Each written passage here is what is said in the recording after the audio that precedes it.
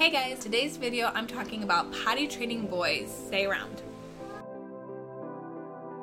Today I'm talking about potty training boys.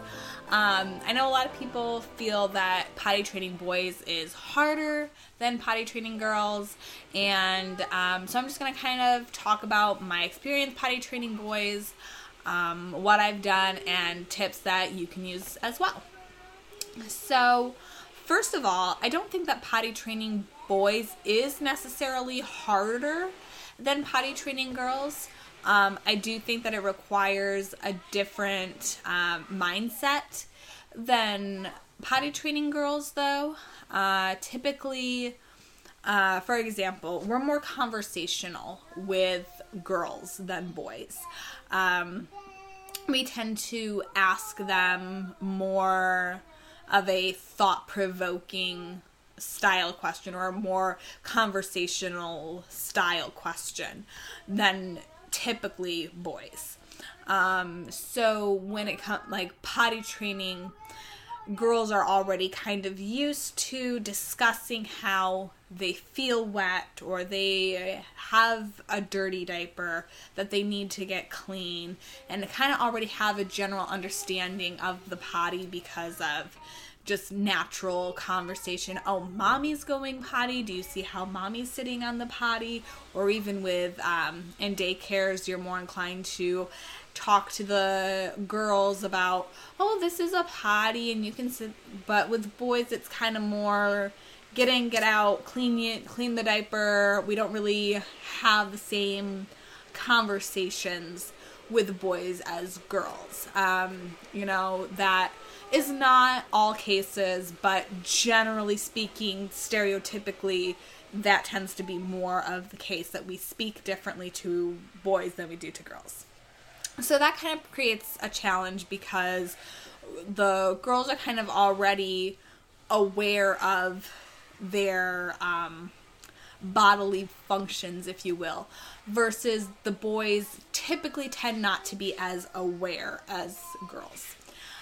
This doesn't mean that it's harder, but it does mean that it's different for them. So one of the things that I do is I just talk about the bathroom very matter-of-factly, just kind of, oh, hey, you have a wet diaper. Let's clean you up. Oh, yeah, this diaper is wet, and now you have a dry diaper. I don't really get into huge conversation about it either way. I don't really shy away from topics, but I do keep it very simple and matter-of-fact across the board, regardless of the child that I'm talking to or working with. So just being very almost casual about it, like, yeah, that's a wet diaper, that's a dirty diaper, there you go. The second thing for boys is they're working on other factors.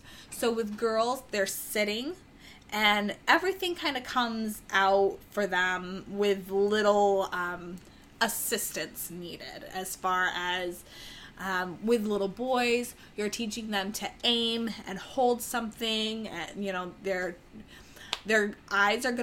aim is gonna go where their eyes are. So if your little boy is trying to stand up while he's peeing, a lot of people start their boys standing up to pee.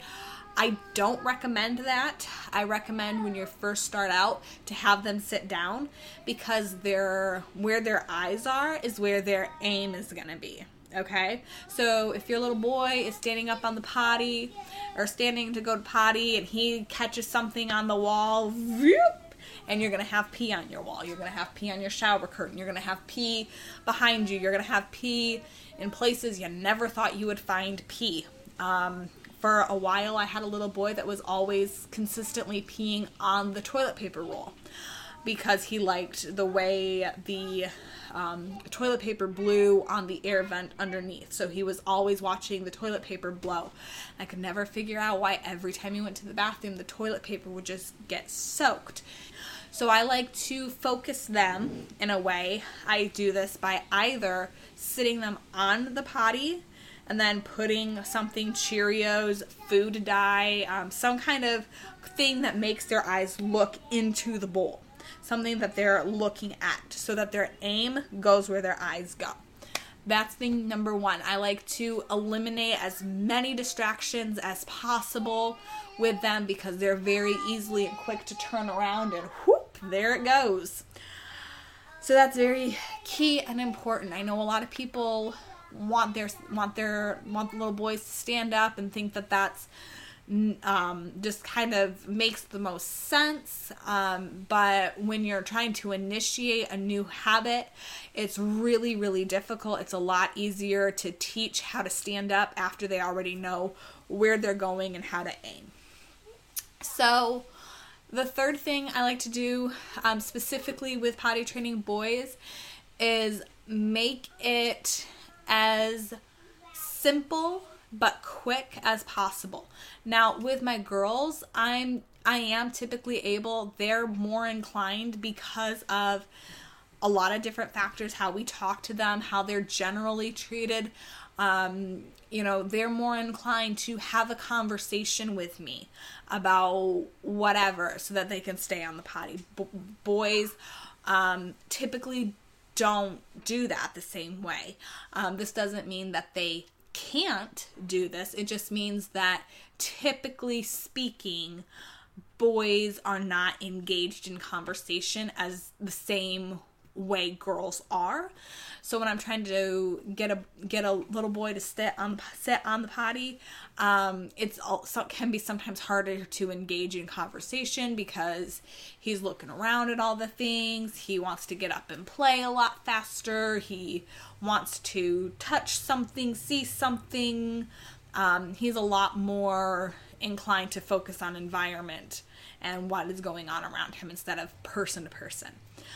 So I try to basically make it fun and quick for them. Hey, can you sing this song with me? Hey, can you do this with me? A lot of kids, because I already face them away, or turn them around on the toilet so that they're not facing the door, so that they're having less distraction.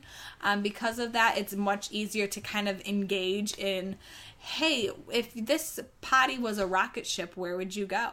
Hey, is this a potty or a horse? And a lot of kids can really get into that level of play, but that kind of encourages them to kind of stay in the potty. They are playing a game. They're kind of more inclined to focus on sitting on the potty and staying in the potty.